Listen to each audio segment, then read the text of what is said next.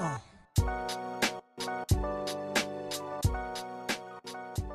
right, everybody. You guys were all freaking out last week. Oh, the A's are 0-5. The A's are 0-5. The season's over. Everybody lose their mind. But you know what? Chris over here was nice, cool, calm, and collected. That's why I'm wearing the sunglasses today, because Chris is feeling pretty cool today. Oh, wait. That's right. I was freaking out, too. Maybe I should take these off. Welcome to Town Tailgate Podcast. We all were freaking out. Like, Julio, were you sitting there when I was doing that bit and you're just like, you're such a fucking liar? Were you about to like lose your mind? Well, when you have the glasses, I'm like, all right, is it going to be something with the A's? Is it going to be, you know, you got your first shot kind of thing? I got it today. Boom. I got the scar to show it. Can't really see it on the YouTube anyway. For the audio listeners, I just showed my Band-Aid. I got it today, literally. Came home today. Party. Pfizer gang. Yeah, Pfizer gang. What to do? No, it was you know, we were all freaking out and I was trying to be like, I was cool. I had it together. But I feel cool now because it feels good rooting for a winning team. Yeah, man. What a difference that's the name of this week's episode. What a difference a week makes. Just like I would leave these sunglasses on. Sorry, I don't mean to interrupt you. I leave them on all podcasts, but I can't read my second monitor with them on. Yeah. It's just a blank screen, so I have to take them off. Go ahead. Yeah, just what a difference a week makes, man. Just like we were like, everything's falling. Everything that we've hated in this last season is showing. Everyone's getting hurt. They can't hit. And then all of a sudden, they just need to leave Oakland. And all those things went down. I mean, everyone's still hurt, and we're going to get into the reason for that success the second half of the podcast. But today we're going to cover, with the big three, some controversy in a Mets game with a hit batter. The Astros got in some trouble for health and safety protocols, so that's interesting. Not much information's come out on that. We'll talk about that. A lot of players on the injured list for the A's, of course. And then the second half, we're going to talk about why they're successful to this past week and really dive deep into it, why the offense has kind of come alive, why maybe the pitching's come alive. But first, Julio, got to start off with the biggest news of the week. We had a no-hitter. But before we do that, make sure, folks, if you're not following us on Twitter, please make sure to give us a follow on @TheTownTailgate. Really, we've been talking a lot during the show, interacting, so make sure to throw your stuff out there. If you're not following the pod, wherever you get your podcasts at, whether it's Apple, Spotify, Google, YouTube, make sure to like, subscribe, review us. Like Chris said last week, let's get paid. I keep forgetting to do that. My bad. It's okay. It's okay, because you know what? This was like a really exciting thing. The Padres... But hold on, Julio. When we become pro, we'll have a producer who will remind me in my ear to do that for me instead of me being the producer. So there you go. Yeah. But damn it. Anyway. God damn it, my segue. Fucking guy. Anyways. You're right. The Padres have made... And it'll be perfect like this pitching performance. No, it wasn't a perfect game. You're right. All right. I know. I'm not good with the segues today. Anyways, Padres threw no-hitter. They were the only team to not have a no-hitter, and it happened, and it belongs to... the man from El Cajon, California, suburb of San Diego, Mr. Joe Musgrove. That's pretty cool. I mean, he grew up a Padres fan, so I think that's probably the most badass part about it. Grew up going to, you know, the Gas Lamp and going to Petco Park. This was he pretty even grew wild. up going to Qualcomm. And Jack Murphy at Qualcomm, when he grew up going there, man. Like, that shows you that guy is, I think... Yeah. Petco's not that old. It's 16 years old. He's not that young. Still. You're right. This when you told me this, I think you saw it on Twitter or something. This was wild to me. I could not believe that he was the only, or that the Padres were the only ones to not have a no hitter. And the first thought to my mind was they play in a pitcher's ballpark. There's no fucking way that they've never had a no hitter. Like, I even looked it up. Like, wasn't there like a combined no hitter for them in the past like year or two? But that was the Brewers. Yeah. That's wild to me. And like, this is like one of the best pitcher ballparks in baseball, like top 5. So that's pretty crazy. Well, you also think, if you want to play devil's advocate with that argument, you can say, well, because it's a pitcher's park, there's a lot of room on the grounds to like have weird, weird shit happen when it comes to hitting the ball kind of thing. Yeah. There's a lot of room to cover. So you can make that argument to go against it. But is that a wide ballpark? I don't remember. I've only been there once. I can't remember. Yeah, it's I was big. pretty drunk for half of the game. I don't think it's anything like AT&T or Oracle or Pac-Bell or whatever the hell they're calling it now, where it's like, Triples Alley, your favorite place in the world, Triples Alley. But the dimensions are a little funky. There is some space to room, but it's even crazy to think like, over the last 20 years, the Padres have had some pretty good pitchers there. Like Jake Peavy, when he went on his crazy run, James Shields was pretty solid for his time there, and nobody ever did it. And we were like, oh, it's going to be Blake Snell. It'll be Yu Darvish. No, man, Joe Musgrove, the guy that we kind of forgot about. Final stat line, he went 9 innings, complete game. He had 10 strikeouts. He threw no walks, but he hit one batter, man. He was one batter. If he didn't hit that one batter, it's a perfect game, which would have been He just got angry. He got angry and was like, fuck it, I'm going to hit this guy. But also, if you want to add even more insult to injury, this happened at the Charcoal Grill Stadium, or whatever they're calling the Ranger Stadium now. It just looks like a barbecue grill. You also remember last year is when Slam Diego took off, was at the Rangers when Tatis swung 3-0. So oh yeah, that's right. Yeah, the Rangers just don't like the Padres, man. There's gotta be some like Is this going to be one of those like rivalries that comes up in the next few years, like just out of nowhere, and you're just like, well, how did that rivalry start? Oh, that's right. Like Tatis hit unwritten rules, and in another example, the Tim Anderson has like a weird like hatred for the A's. Oh, is that going to be a rivalry? That's really weird as well. But it's like they're not even like they're not even in the same league. They're not even in-state rivals. No, so they're going to rarely play. They're only going to be playing each other in spring training. In like every 3 years for interdivisions play, and then like they're not going to play each other in the World Series. Rangers are probably the worst team in baseball right now, and not looking much promising in the at least coming few years. Actually, let me check their record. The only teams that are worse than the Ranger net right now are the Rockies and. Not Washington. Us anymore. Not us anymore. And the Rangers, but not the Rangers, Nationals, but they've had some rainouts and COVID shit. Another fun fact before we go on to the next thing: Victor Caratini was the catcher for that day. He was the reason he's on the Padres in the first place is he was Yu Darvish's personal catcher, and he was also the last person to catch a no-hitter in 2020 when Alec Mills. There, journeyman pitcher threw no hitter for the Cubs. Mm-hmm. So, congrats to him, man. Something about Alec Mills, bro. Something about him. Yeah, or Victor Caratini, yeah. Yeah. So yeah, whoops. Congrats to the Padres. Yeah. Congrats to and Whitney's uncle, Skip Kelly, diehard Padres fan. He was blowing up on Facebook about it. I texted him the morning after saying congrats. So yeah, shout out to all those peeps out there. You stay classy, San Diego. That's such an uncle move to be. Losing your shit on Facebook.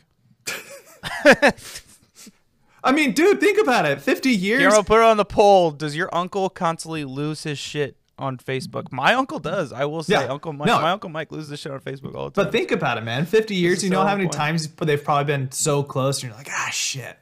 Obviously it's not a World Series, but it's more about the platform of Facebook than it is like instead of like my uncle's losing his shit on Twitter over something. It's like no, he's losing his shit on Facebook, and it's like it just happens to be the one day of the week that I check my Facebook, and he happens to be losing his shit. All right, let's move on to the next thing. Who was you go, because I don't know who the batter was. I can't. Oh, wasn't it Conforto? Yes, Michael Conforto. Bases loaded, and they had a walk-off against the Marlins last Thursday. Yeah. We're a little late on this conversation, but also it's going to be tied into the whole. We're going to wrap it up in a bow. But he hit a walk-off walk or hit by pitch, and on the pitch, his elbow was. He was very much leaning into the strike zone, and per rules and regulations, you can't lean into any pitches. If a pitch is coming towards you, got to avoid. And yeah, umpire can call that a strike if he really wanted to. Yeah, he could do that if he really wanted to. And guess what? They didn't. Mets won. That was probably the most controversial thing this week. But then the other thing that happened in this week, and we need robot umpires because they're not doing a good job anymore, was Alec Baum, rookie for the Philadelphia Phillies, play at the plate. He was tagging from third on a sac fly, and dude was like out. And he never even touched home plate. Umpires called it safe, reviewed it, still called him safe. Even John Boyd, because John Boyd's awesome and a lot of this breakdown stuff. In his clip that they showed, he had 3 different angles running simultaneously, and in all 3 angles, Alec Baum doesn't touch home. And for something that's going on in New York, I was going to say Secaucus, but that's NBA, right? Yeah. But something's going on at this replay where they're not doing a thorough job of looking at this stuff, because if people in the crowd and people at home and the players can all see he's out, he never touched home, and they're not calling it, what can you do, man?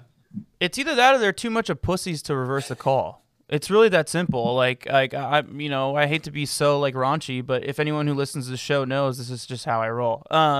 They're just fucking pussies. They just don't want to they don't want to get the shit on SportsCenter for the next fucking month and a half about how they're blowing calls in replay, and then have to rethink replay. But this is 10 times worse. It's just it was so blatantly obvious.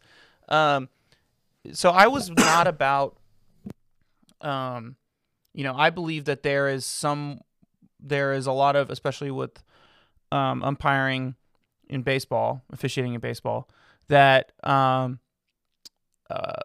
what's the word? And I was being an umpire growing up. When I was just about to bring that up. I was when I get your that was umpire my hat high school. on. That was my high school job. I was a Little League umpire. There is a human element that I think is important, because a lot of calls are judgment calls, infield fly. That's a judgment call. I don't know. We can go up down the list, and I always felt the strike zone is a judgment call. At the beginning of the game, you are required to give the team your strike zone so they know it and they understand it, and you are supposed to live by what you tell the managers when they turn their lineup card at the beginning of the game. And if you don't live by that, you're going against their word. And every umpire strike zone, at least in the rules of baseball, every umpire strike zone is different, and it says that there's no specific guideline for it. There's just a kind of this umpire rule where it's from the letters to the knees. Everybody knows that. But the problem is with umpires in baseball, a lot of them are much older. A lot of them are very stubborn, which most officiating I don't know. I think officiating referees, whatever you want to call it. Yeah. I don't know what the correct word is for that. It's just kind of a weird power trip. I don't understand it. Maybe just that type of profession attracts those type of people. And they're very stubborn to their calls. I think the NBA is probably the best example of people who are a little bit more lenient, who are willing to talk to the player afterward and kind of talk through it and see what the best situation for the call is. But this is fucking ridiculous, man. I mean, he leaned into that pitch was a good another ball in the strike zone. It was pretty clearly in the strike zone. And if you're set up correctly behind the catcher, you can see that that's in the strike zone, regardless if he leans in or not. Your view has a very clear peripheral view of the plate below. And the plate is supposed to be the width of the strike zone. So I don't know. He apologized for it afterward, and he saw the tape, and he was like, "I should have called that." But sorry, your apology doesn't get me a win back. So it's fucking pointless. I'll let you respond, and then I'll go in on replay. But go ahead. No. You kind of hit a lot of the points I wanted to bring up. It's just look, NBA in terms of their officiating, I don't think it's any better. I think there's been this season with no fans in the arenas up until now, really. We've seen a lot of techs getting called for kind of bullshit stuff, especially us being Warrior fans seeing these weird calls in Draymond when he normally doesn't get that. Yeah. But there are refs in the NBA that will talk to the player afterward, and you can see it. That play happens again, and they call it differently because they realize, fuck, yeah. And when it comes to replay, that's like stuff like the tech calls. That's a completely different thing. That's just an instinctual thing where you're like, kind of thing. But with replay, I feel like NBA actually does a great job with it. They look back and they can do it. NFL, who knows? Maybe just because baseball replay has only been how long has it been around? 5-6 years, maybe? It's not a long thing. Wasn't it 2013 was the first year of it? So 2012, it was home runs, and then they realized that they were fucking up on home runs, and they could utilize it for something else. And I think 2013 was the first time, because I remember there was a play at home plate. It was like a pass ball, and Josh Donaldson was at the plate, and they called him out, and it was like Seth Smith.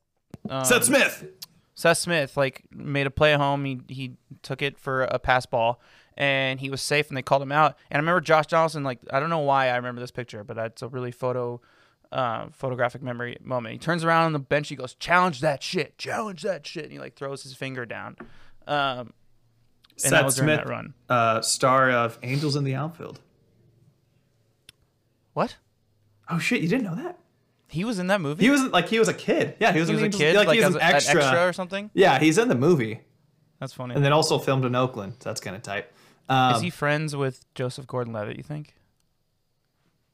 Can he get me an autograph? I don't know him, so I'd have to be friends with so the first steps, you got to hit up Seth Smith and have him become friends with us.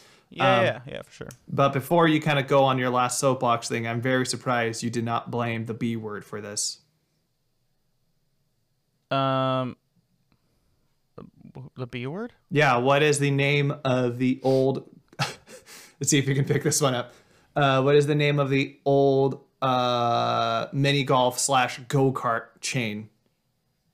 There was one in the Boomers. Yes. I mean, the audience knows what I'm talking about. You know, it's like a once a month requirement as hosts of these podcasts that we have to go on. Is Chris ageist? Yes or no? 1,000% I am. I'm not even gonna lie. That was a joke for if one day I get somewhat famous and Blog Boys go back. He says he's ageist. Like, no, that was a joke. So fuck off. Okay, so why do we have replay? That's the only thing I just don't get it. If you're not gonna follow through with it, like why are we doing it? It's fucking stupid. It's a waste of time. It slows down the game. They never get it right. Almost never. Like I think there was a stat 2 years ago where it was like in the first month of the season there was like 45 replay reviews. Only one of them was overturned. So it's just like who's in the video booth? That's what I want to know. Is it more boomers? Because that explains it all right there. If it's more boomers, then that's why. That's why it's not working. If it's a younger group of guys who are more tech savvy and who are gonna like, you know, weigh at the options, I think we'd have more success. But I mean, to get this blatantly terrible call wrong, like, all right, it's time to get like some. I'm all for. So if you would, I've went off on the tangent a little bit for the strike zone. I want to just get back to the point. If you would have asked me 2 years ago if we should have robotic strike zone, I would have told you no. That's a judgment call. But after seeing how atrocious it's been the past couple of years, I think we totally should. With replay review, like there just needs to be some more power up in the booth or something like that. Something's going wrong, and they're just getting these calls wrong. It's pathetic. Agreed. Yeah. And the last thing, a part of the big three, it's a couple things. So Chris and I were going back and forth for a while what we wanted to talk about. Dodgers have been off to a blazing start. They're, I think, 9-2 now. Just complete domination. The Boston Red Sox are on a 9-game winning streak. They're kind of, like I said, that's the team I said, like, I wouldn't be shocked if they kind of catch fire. And right now they look great. They look like they're kind of how they were a couple years ago. But the national media's covered that enough. Yeah. We don't need to talk about it. But this afternoon, we got some spicy news. The Houston Astros are placing Jose Altuve, Alex Bregman, Yordan Alvarez, and Martin Maldonado on the IL for violating health and safety protocols. Both were on their they've all received their first shot. What Dusty Baker had said, so I don't think there's anything to do with that. Mm-hmm. But if we just want to add a couple, chinks in that armor a little bit, the Astros have lost, I believe, like 4 in a row. 4 or 5 in a row. Right now, they are currently losing to. But didn't they play in those games? No. Well, yeah, they were playing those games, but I'm saying now they're losing 6-2 to the Tigers Wednesday night. Oh, the Tigers suck. Yeah, that sucks. So they're kind of. It's crazy how much of a difference like a week makes. Yeah. Because we were talking about they look like they're the team, they're offensive juggernaut. But losers to 4 straight, probably going to be 5 in a row, and now they're going to be pretty much the only guys are going to be there, Tucker and Correa. Yeah, so they might fall down those standings a little bit. I don't know how much we can speculate on what this is because that's really weird. I mean, if they got their first shot, I don't know. I mean, I know that didn't the MLB come out and say that like if you the rules, the health and safety rules are strict, but depending on how high a percentage of your roster, I think it's actually just clubhouse in general, so like coaches too, is vaccinated, you will get looser restrictions, so you won't get punished for violating the rules. So I don't know how much of their clubhouse has gotten vaccinated, so I don't know how strict the rules they have on their. I don't think there's. It's a weird situation. I don't think there's really a correlation with that. But I think here's what I'm going to say for this correlation, is Texas is pretty much wide open again. The state of Texas had a full-on, the Texas Rangers had 100% capacity for their opening series, and Texas is pretty much back to normal. And you're not required to wear a mask either. Yeah, masks are not mandatory anymore. And not saying that any of these guys were, participating and not, because you have a much higher level job where you should be taking this shit serious, even if you don't really fully believe in it because your job is involved. You should be, still distancing, still masking up and all that stuff. I'm guessing it's just like, I wouldn't be shocked if just Texas is not really doing a great job of still holding their statistics a higher measure when it comes to cases. Yeah. And take that for what you will. We don't want to speculate, but in terms of just the team, when you're running a 5-game winning streak probably, or losing streak, and you're going to be without 3 of your best players, and let me see who they're going to be playing up next. The A's are surging. The Angels look really good right now. Good job, John. You called that one. Yeah, right? We didn't believe him, even though it's only 10 games, but still. Yeah, absolutely. You always got to take it with a grain of salt. They're going to be playing the Twins this weekend, who we're going to be seeing them next week. We're going to talk a little bit more about them, but it's just like, whew. Have a mighty fall. And then they play the Rockies, but in Colorado. So, yeah. It's going to be a tough week for them. I don't have any sympathy for them because they're fucking cheaters. And you know what I got to say to that? Good. Yeah. Let's move on to the A's news. A lot of injuries. I say let's just blaze through these. Yeah, they all kind of. Yeah, we touched on a few of these last week, but there's more. So Chad Pinder, it doesn't look like he's coming back anytime soon. His injury looks brutal, which sucks because he was the only shining light the first 5 games of the season. AJ Puck comes back, pitches 1 great game, then he gets hurt. No timeline for him yet, huh? Ooh. No timeline to return, and it's just... He's been gone for like 5 days. You'd think they would be able to fucking know by now. Yeah, it's a bicep. Yeah, you just got to feel for the guy. Like, that's all we can do at this point, so we'll see. Yeah, man. Yeah. Matt Olson still day to day. He played a couple days ago. So yeah, but then he got a new one because on Monday night's game, he got hit by a pitch in his finger, had some finger contusion. He stayed in the game, and then he was taken out later. And I think Seth Brown was playing first. Yeah, and he's been hitting well. So, and Mitch Moreland's a good first baseman. And then playing really well there too. Something we should keep an eye on. Mike Fiers has been pitching some simulated games out of the alternate site. Woo! Hopefully he's going to be back in the next couple weeks. Cole Irvin's been meh. But yeah, no offense to your boy, but he hasn't, he's Yeah. Yeah, but also if your name's He's not Mike Fiers. Frankie Montas or Sean Manaea, you've been meh in starters wise. Chris Bassett pitched really well yesterday, 2 days ago. He had like 5 walks. You know, He had control issues. He only gave up 2 runs, something like that. I can't remember. But we got to talk about the most important A's news, and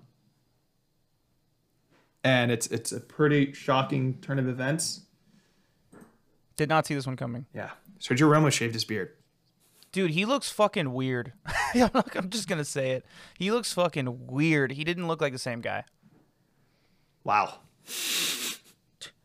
I thought he was Rougned Odor for a second. He kind of looks like him. They both kind of look like each other without the beard. They don't look like each other with the beard, but without the beard, they do, and it's weird.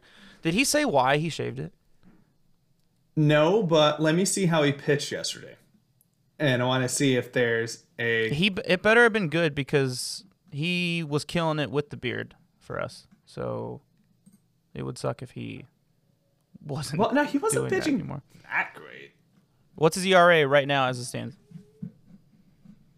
Hold on. 7.71.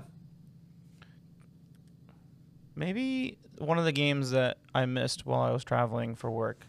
He gave up like a shit ton of runs, but from what I remember, he had some outings and he was looking fucking sexy. But he came in and had a shutout inning for yesterday for the Diamondbacks game. That's like suck it, Julio. Yeah, but that's because he shaved. It's just that baseball okay. paranoia, man. All right, fine, whatever. I can't disagree with facts. Like you gave me numbers. Numbers don't lie. At this point, it's just stubbornness. Yeah. Oh yeah, of course. Okay. Should we take a break? Yeah, let's take a break. And then we'll dive into a segment we're gonna call "It's Working" in all caps with a lot of exclamation points. I blew out my speaker there. I was thinking it was going to be more of Anakin and his pod racer when he's going, "It's working! It's working!" Oh, dude, no. The Phantom Menace. As much as I like the Phantom Menace, I watch it later in my life, and it's brutal to get through. Like, as a kid, it was amazing. We'll talk after the break about this real quick, and then we'll jump into...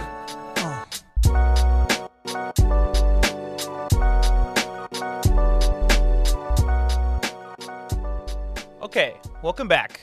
Julio, it's working. It's working. We want to talk about some major changes this past offseason. Not with personnel. Well, actually, one of them is with personnel, technically. Yeah. But anyway, some things that Bob Melvin's been experimenting with, it's fucking working. One of them we tweeted about, this first one, and it blew up on our Twitter. So thank you, everybody, for who liked it and retweeted it. This was just a random. I was just, at the end of the day, typically how I finish off my day, I'll watch a movie or TV show or something, and I'll be like laying on my couch, and then I'll kind of go through the box scores and the standings of the baseball day. Just to catch up on what I missed. Doing a baseball podcast, it's important to stay informed. So I was looking at stat leaders for the MLB, and I saw that Mark Canha was leading the league in runs scored by like at the day I showed you, it was like he was leading by like 5 runs. Like there was not anyone really close. Which sidebar, Ramon Laureano is leading in steals. That's pretty cool. Small ball. It looks like they're going back to small ball. Anyway, so Mark Canha was leading by runs scored, and I was looking at it, and his average is like, it's okay. It's around like 240 or something like that. But the walks are up again. So that means that the idea of putting the veteran, experienced, calm and collected outfielder at the top of the lineup is working. So, Julio, let me ask you this question. And right now, he still currently leads the MLB with 13 runs scored. Not bring in runs, by the way, just to clarify for the listeners. That's runs scored himself. So he has touched home plate 13 times. Let me ask you this question, Leo, before you jump into it. Is the age of the speed demon at the top of the lineup over? It just in general? Or... Yeah. Is the age of prioritizing speed at the number one leadoff spot over? I think it has been. It's just this is the first time the A's have really kind of bit into that. Because if you look back, a lot of teams have been doing this in the past. So like Joey Votto had been a leadoff hitter for a minute just because, on base machine monster. Dexter Fowler, I think, is an example that not everybody has been doing it. He hits like 220 the past few seasons, and he's still been leading off for the Cardinals and the Cubs. Let me rephrase that. I wouldn't say everybody's doing it, but a lot of teams have been doing it in the past. I think Anthony Rizzo was hitting leadoff for a while for the Cubs. And yeah, I think that we're just kind of reaching that point where it's like it doesn't matter if your guy is fast because, one, I feel not a lot of teams steal anymore unless you're like Acuna or Ramon Laureano now plus ups. But it's just like it's crazy how this, at least so far into this season, it's really paying off. And I think another thing we got to kind of talk about, you already mentioned at the top with Ramon leading baseball in steals, is they're just being way more aggressive on the bases. Especially with Canna, he's not afraid to take third if it's if he's going from first to third, and then he's not afraid to take home from second to home. And that he's okay with being aggressive about it. And it's not just him, it's not just Ramon. Matt Chapman has always been kind of a pretty decent runner around the bases, and you can tell from time to time he's being a little more aggressive out there. And it's been really weird. Like, I wouldn't even say exciting, I wouldn't say fun, because it's just like, dude, it's Moneyball. What's the Moneyball philosophy? Dude, just like, you don't steal, right? Yeah. And just now they're like, sure, let's try it. We got Elvis Andrus, who's got all these years of base stealing experience. Sure, why not? Mm-hmm. What does he say to Terrence Long in the movie? He's like, don't steal any bases. Stolen base is an out. He goes, that's what I do. That's what you pay me to do. No, I pay you to get on first, not get thrown out at second. That's like the one of my favorite lines of that movie. And I want to say it's not that Mark Canna's slow. He's not. He's one of the fastest guys on our team, but he's not the fastest guy. He's not Ramon Laureano. This was 10 years ago, Ramon would have that leadoff spot. But because Canna walks so much, it makes a lot of sense. No, they have been a lot more aggressive, and honestly, dude, I think they're playing. It kind of looks like they're playing more small ball, and I think the reason why they're doing it is because they're not hitting the ball at the park. I think they saw the first 5 games. I think Bo Mel saw that they couldn't do it. That that 1 through 3. That's another thing we're talking about. That me and Julio have been texting about a lot all week, is the lineup. Excluding yesterday's game, because yesterday's game everybody hit. It was really fun to watch. But the success in the last 5 games is 1 through 3 has been hitting, and they've been hitting well, and they've been hitting with runners on base. That's been Mark Canna, Ramon Laureano, and Jed Lowry. They just have been consistent. They've gotten 2 hits. It feels like every single game. And I think that they realize that the middle of the lineup, Olsen, Chapman, Piscotty, Moreland, those guys aren't hitting the ball at the park, and they need to score runs somehow. So let's play some small ball. Let's go for third on a single instead of stopping at second. Let's try and steal a bag and put a runner in scoring position, before Jed gets up to bat. Shit like that. So, do we have anything else you want to talk about with this? No, because I think it'll lead into the next thing. Yeah, because I was gonna say, I think a big reason on why, it's a kind of a classic baseball formula. You get somebody who gets on base, and then you have somebody who can consistently bring them home. And right now, our next project that's working is Jed Lowry. Jed Lowry in the 3-hole. Say his nickname, Tulio. Say his nickname. Just eats doubles. Or yesterday, he's just eats dingers. Specifically yesterday. Yeah, but he's tied for 4th in the AL in RBIs. He's got 11 RBIs in the season. So, you really need to be a mathematician to see, if this guy is leading their leadoff hitter is leading baseball in runs scored, and their 3-hole hitter is 4th in RBIs. I tweeted something after their. It wasn't a walk-off. It was their game-winning. The game-winning. Oh no, maybe it was. It was yesterday. I can't remember. Yeah, it wasn't a walk. It was just like it was the Seth Brown go ahead. I tweeted Jed Lowry is the greatest A's second baseman of all time. Don't at me. I truly, full-heartedly believe that statement. I really do. I'm trying to think of someone who's somewhat close to that. Mark Ellis, only because of length. Only because of length. Mark Ellis he was consistently a 290 hitter, never hit more than 15 home runs. He hit around like 12 every season. Was an above average defender, but he never made an all-star team, was never in consideration for MVP, which Jed has been. And yeah, I'd fucking love Jed Lowry. Yeah. And it's he's always been a doubles machine too, which has been great. And the reason why is because he has a flat swing. And so he's like perfect for that third lineup. He always finds the gaps. He always just gets enough of the ball to where it doesn't quite go out, but it'll bounce off the wall and it can get guys in. And like these two guys are the perfect guys to bat in front of him. So I hope they don't change this. Even if like Olsen and Chapman go on a tear and they're like, okay, maybe we should give these guys more bats, let's put them in the top lineup. I really hope they don't, because this is the perfect 1-2-3 punch. And to kind of and just to throw out some numbers there to kind of back up the facts, he's in the 3-hole most of the season. He's hitting .333. He's got a .417 on-base percentage, .548 slugging, and he's only getting paid $1.5 million. I know. Cha-ching. Great. Well, I mean, the Mets paid him enough. Yeah, exactly. But it's interesting because I think at the beginning of the year when we had Alex Coffey on here, but I think we probably discussed it multiple times afterwards as well, it was just like, what's going to be the deal with leadoff? We have Elvis, who his career, he's been the leadoff hitter. He's we mentioned it earlier, but he's great on the base paths. He's known to get some steals, and he just hasn't. He's been, for lack of better words, he's been terrible to start the season. And it's no fault of his own, but it's like maybe having this formula and then OG baseball, softball rules. If you're in the 9-hole, you're more or less going to be another leadoff hitter, just at the bottom of that lineup kind of thing. So like they're looking great shape and with that. If Canada can continue this with Jed hitting in that 3-hole, and then 2, you can put Ramon, you can put Chappie. It's going to be super flexible.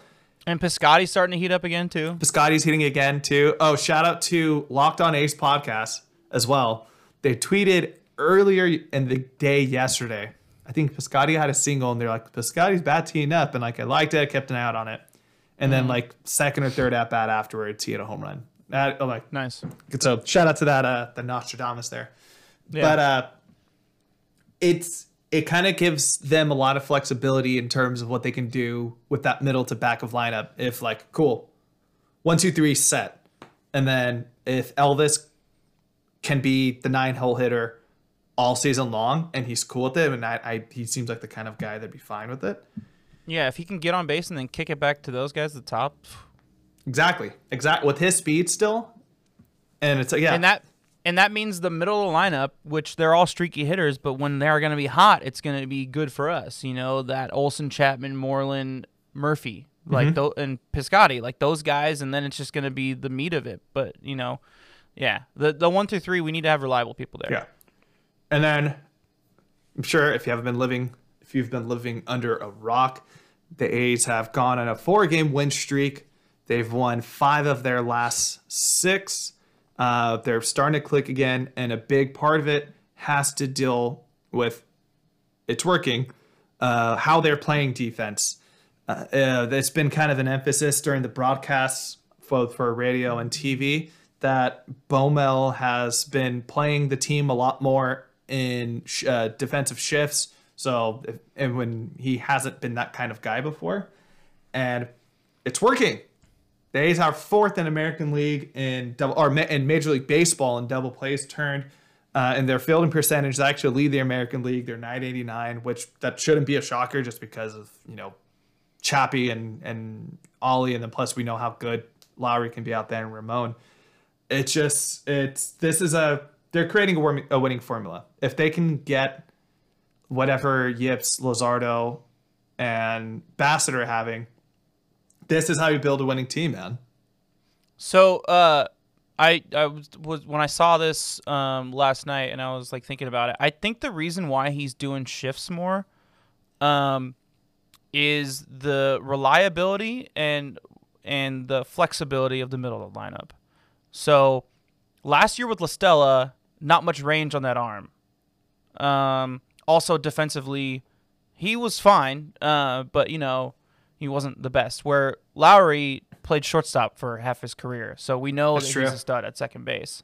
So you can trust him. And Elvis probably has as strong of an arm as Marcus did, which Marcus had a really strong arm, but he's about a half a second quicker because he doesn't pump before he throws. So that's another thing about that. He can play a little bit deeper if they want to do the lefty shift. He can, there's just more range there with those two middle guys, and also the experience and having the awareness as opposed to in the recent past. So I think that's got to be. I think that has to be part of it. Don't quote me. He hasn't said that. Bob Mills hasn't said that. But that's just my analysis from watching the games. I totally forgot the last thing I was gonna say. You were on a roll too. Oh, was I? Oh, now you're throwing it back to me. Yeah. No, that's honestly that's real. No, that's like just from observing. Sorry, just from observing that. Yeah, it's true. Like, no offense to LaStella and Kemp and whoever else, and I know Pinder from time to time plays Profar at second. Yeah. Jed was a Gold Glove finalist a few years ago in his last season in Oakland. So we know what he's capable of out there, and Bomo knows what he's capable of. So just to see that it's actually working, and these shifts it seems like they look a lot easier than they actually are. Mm-hmm. And it's worked. Their team's coming around. Let me ask you a quick sidebar. I remember what it was before we finish it off.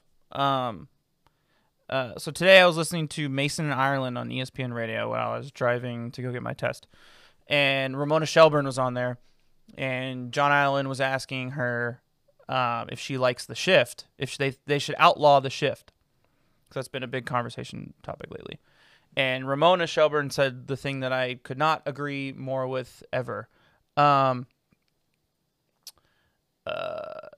She said that I'm totally blanking. Sorry, I got a notification from our Twitter account that you're gonna lose your mind about. She said something. I don't ever feel bad about shifts, because if you're a lefty hitter and they do the left-handed shift on you, like, you're an idiot for not trying to just it's a free single. All you have to do is put it up the shortstop line or the third base line. It's a free single. So if you don't adjust to that, that's on you. Or if you don't bunt to the third base side, that's on you. Defenders should be able to do whatever they want in order to counteract your defense and whatnot, or your offense and whatnot, so they could put themselves in the best position possible. That would be like if the NBA said, you guys can't play zone anymore. You can only play man. Like, that doesn't make sense. Like, you got to do whatever you can in order to play the best defense. If you're a smart offensive player, you're going to take advantage of it. So I just wanted to see what your take was on that. I know it wasn't really a question, but I just want to hear your opinion. One, it's awesome to hear Ramona Shelburne talk about baseball, because I don't know if you know this or you've seen her. She was like a badass softball player. And I've seen her. They've shown clips of her on Around the Horn from time to time. Full ride scholarship at Cal. Yeah, she was like a freaking stud. So like I love Momo so much. Yeah, and like I'm hit or miss with her just because of some of the basketball is very like ugh, in terms of reporters. It's so it's so much more toxic than other sport for some reason for whatever reason. But yeah, 1000% agree, man. Adapt or die. Like yeah. It was, we can take it back to the most simplest thing. Shout out to Robbie Schneider. You know the guys, Forward Train Savages. Make sure you give them a follow, all that stuff. Robbie and I used to play last year MLB The Show a lot. And when you're playing against if you're hitting, let's say if you're Bryce Harper's up to bat, the game will automatically put you in a shift. And I was relatively new in playing the game. Every time Bryce Harper would come up, I'd pitch to him, and he would have Bryce. He'd just bunt it. Yeah. He's like, dude, you got to I would do the same thing. Yeah, fix that shit. And so, if anything, it's like, just to harp on that. Like, cool, you're going to keep complaining about the shift. Well, adapt. look, do more bunting, do more situational hitting. To learn, like, if you, like, it's stupid. Small ball. Adapt or die. Small ball. All right. Do you have another one you want to throw in there, or are you good? No, yeah, that's good. I think it's cool. it's just everyone just gotta say, man, it's just been a fucking relief. It's just been so nice just to like. And we have a little bit of relief. Well, a little bit of relief coming in the schedule. So let's talk about that. So this Thursday. So if you're listening to the podcast, today it came out today through Sunday. Through Sunday. Sorry. Weekend series, they're playing the Detroit Tigers, so that'll be nice to hopefully rack up some wins and get that record up so we can be competitive with the Angels. And then wouldn't get ahead of ourselves just yet. They're actually with this. Knock on wood. Yeah, knock on wood if you're with me. Actually, you would know this, dude. Matthew Boyd is finally coming back. He's pitching like he was a couple years ago.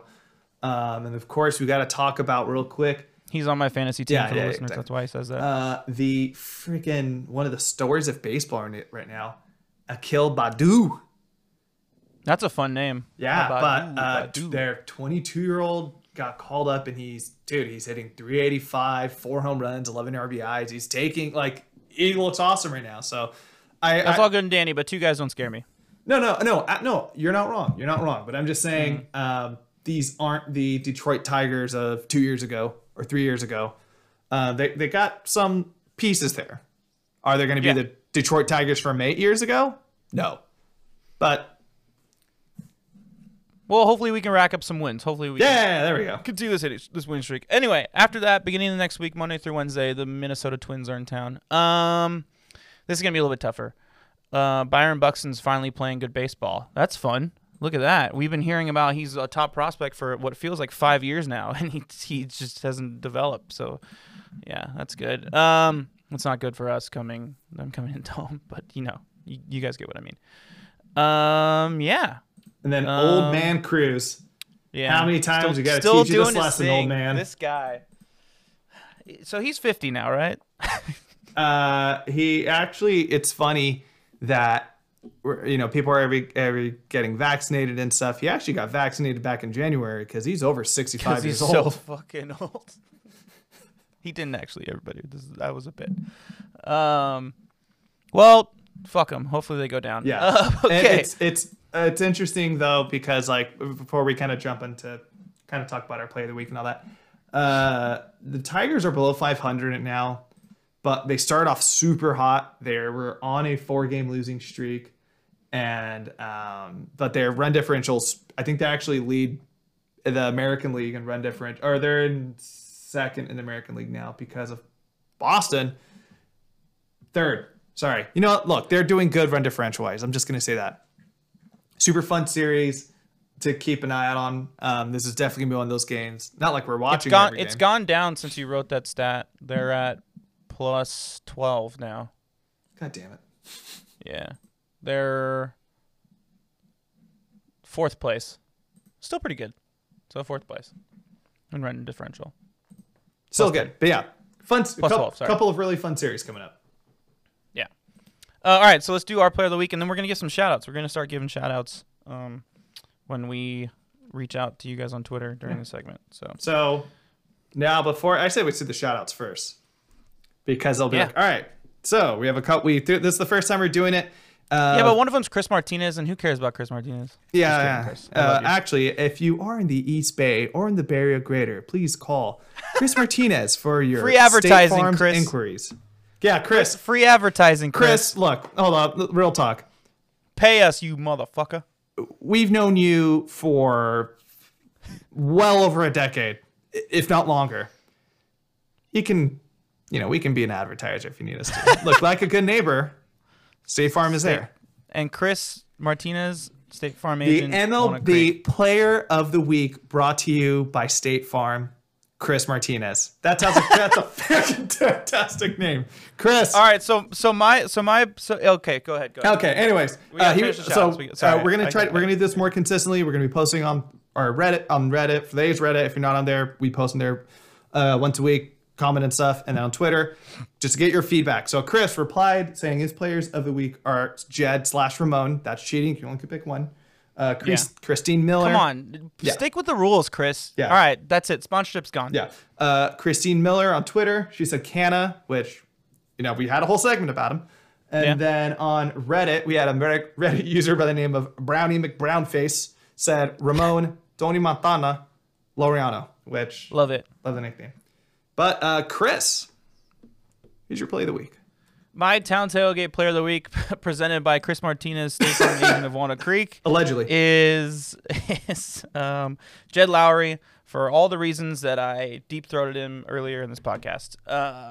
He's the shit, and I love him, and I'm so glad he's back. I called it at the beginning of the season, Julio. You heard it. The listeners heard it. He would be the starting second baseman on this team. He is. He's killing it. No one's taking his job, especially with Chad Pinder hurt. So, fuck yeah. Love it. Look. What's yours? Oh, you wanted to comment on that? Sorry. No. Like, dude, there's not we don't need to comment because honestly, Mr. Cool over here who called Jed Lowry as a starting second baseman. I'm wearing these sunglasses for the rest of the pod now. But honestly, all those people that everybody named off, they're all friggin' awesome answers.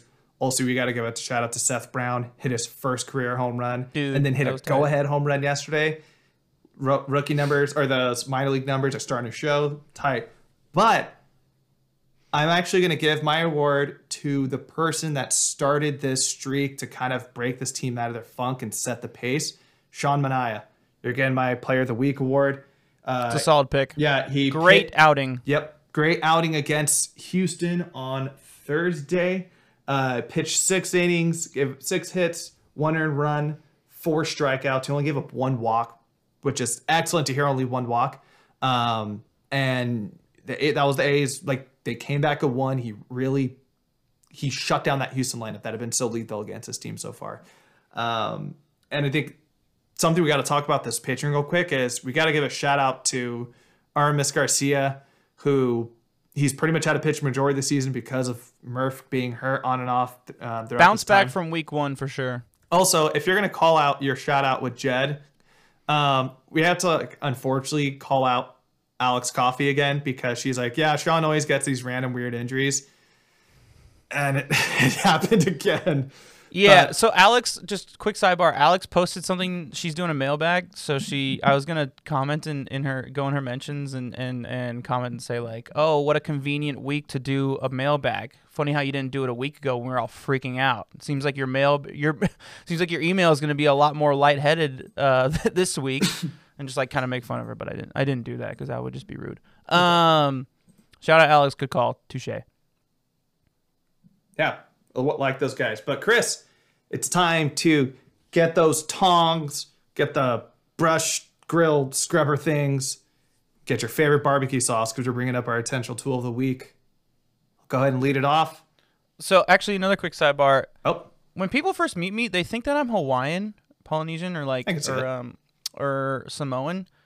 I'm not. I'm Mexican, for those of you who were curious. Should I just start saying that I am, and I'm Sean Manaea's brother? No, Sean Manaea's brother are the Wadas. Okay. We determined that. We determined that already. But anyways, who is your essential tool of the week? My essential tailgate tool of the week is the number 4 hole hitter. So it's a little bit general, but here's why. It's been switching up. So normally it's Matt Olson, but he's been hurt. So yesterday it was Matt Chapman. It could potentially be Stephen Piscotty if Matt Chapman starts to slump. It could potentially be Mitch Moreland if one of those guys starts to slump. So the number 4 hitter is so important because 1 through 3 is getting the job done. They're going to hopefully, knock on wood, if you're with me, keep getting the job done. So what we need is a number 4 hitter to bring those runs in. We need to start bringing runs in. Even though 1 through 3 is doing us well, we're still scoring. We've been scoring like 6 runs a game. That average is not official. I'm just like guessing. We're still stranding runners, and we can't be doing that. We got to bring those guys in. So number 4 hole hitter, step it up. And I think we could see that this week, especially with such a big game Manchap had yesterday. So what's yours? Yeah, general, but I love it. I think this is going to be the week that I'm not really gonna knock on wood because I don't know if you're gonna like it, but you're not gonna love it because of your own reasons. I think this could be the week that Lou Trivino takes over the closer role full time. Ooh, I've been looking at that. Yeah. Again, look, Chris and I are in a fantasy league together with the Schlatters as well as some of their friends. And Chris picked up Jake Diekman when Trevor Rosenthal went down. Has been looked good so far. But Lou Trivino, he's been fantastic to start this season. He has a 1.04 ERA. He got his first save of the season yesterday, but also the A's first save period of the season. I don't think was it an official save? It was an official save, yeah. So yeah, he's looks, a lot of knocking on wood right now.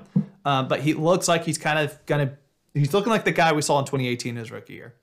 And that's really optimistic. We had such high expectations of him in 2019 and he was not great. And then at the end of last season, he actually looked pretty good as well. So my hope is this season against a really good hitting Twins team, bless you. Sorry. He'll just claim this role. Jake's an 8th inning guy. He should stay in the 8th inning. I agree. Sure. Oh, you don't think that Jake should be I thought you were saying it because of your own personal investment in... Oh, Jake's an 8th inning guy. My mistake. I got my... No, I haven't completely committed to Lou yet. I haven't picked him up. Have you? I probably should. No, you're fine. Anyway. Yeah, no, I agree. I like that. I like Lou. Okay, so that's gonna. Do you have any final remarks, or should we end the pod? No, but yeah, make sure give us a follow on Twitter if you're not already. Gonna shout that out one more time. I was gonna actually do that this time. I remembered. Also, I think it'd be pretty fun. I pre-ordered MLB The Show. I'll be able to play it tomorrow night. So maybe if there's some people on Twitter who want to match up on there, you know what I'm trying to say. Slide into your handle. I don't know. I don't play video games, so I don't get it. Just thanks for tuning in. Same thing. Thanks for tuning in, everybody. Remember to stay cool. For the people listening on audio, I'm pointing to my sunglasses that I'm wearing. Remember to stay cool, because the A's are cool right now. You stay cool, Oakland. And last but not least, Julio. Let's go, Oakland. Stay cool.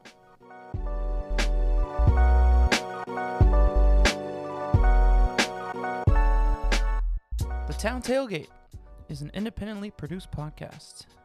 It is written and executive produced by this guy, Chris Madrigal, and my partner in crime, Julio Reynoso.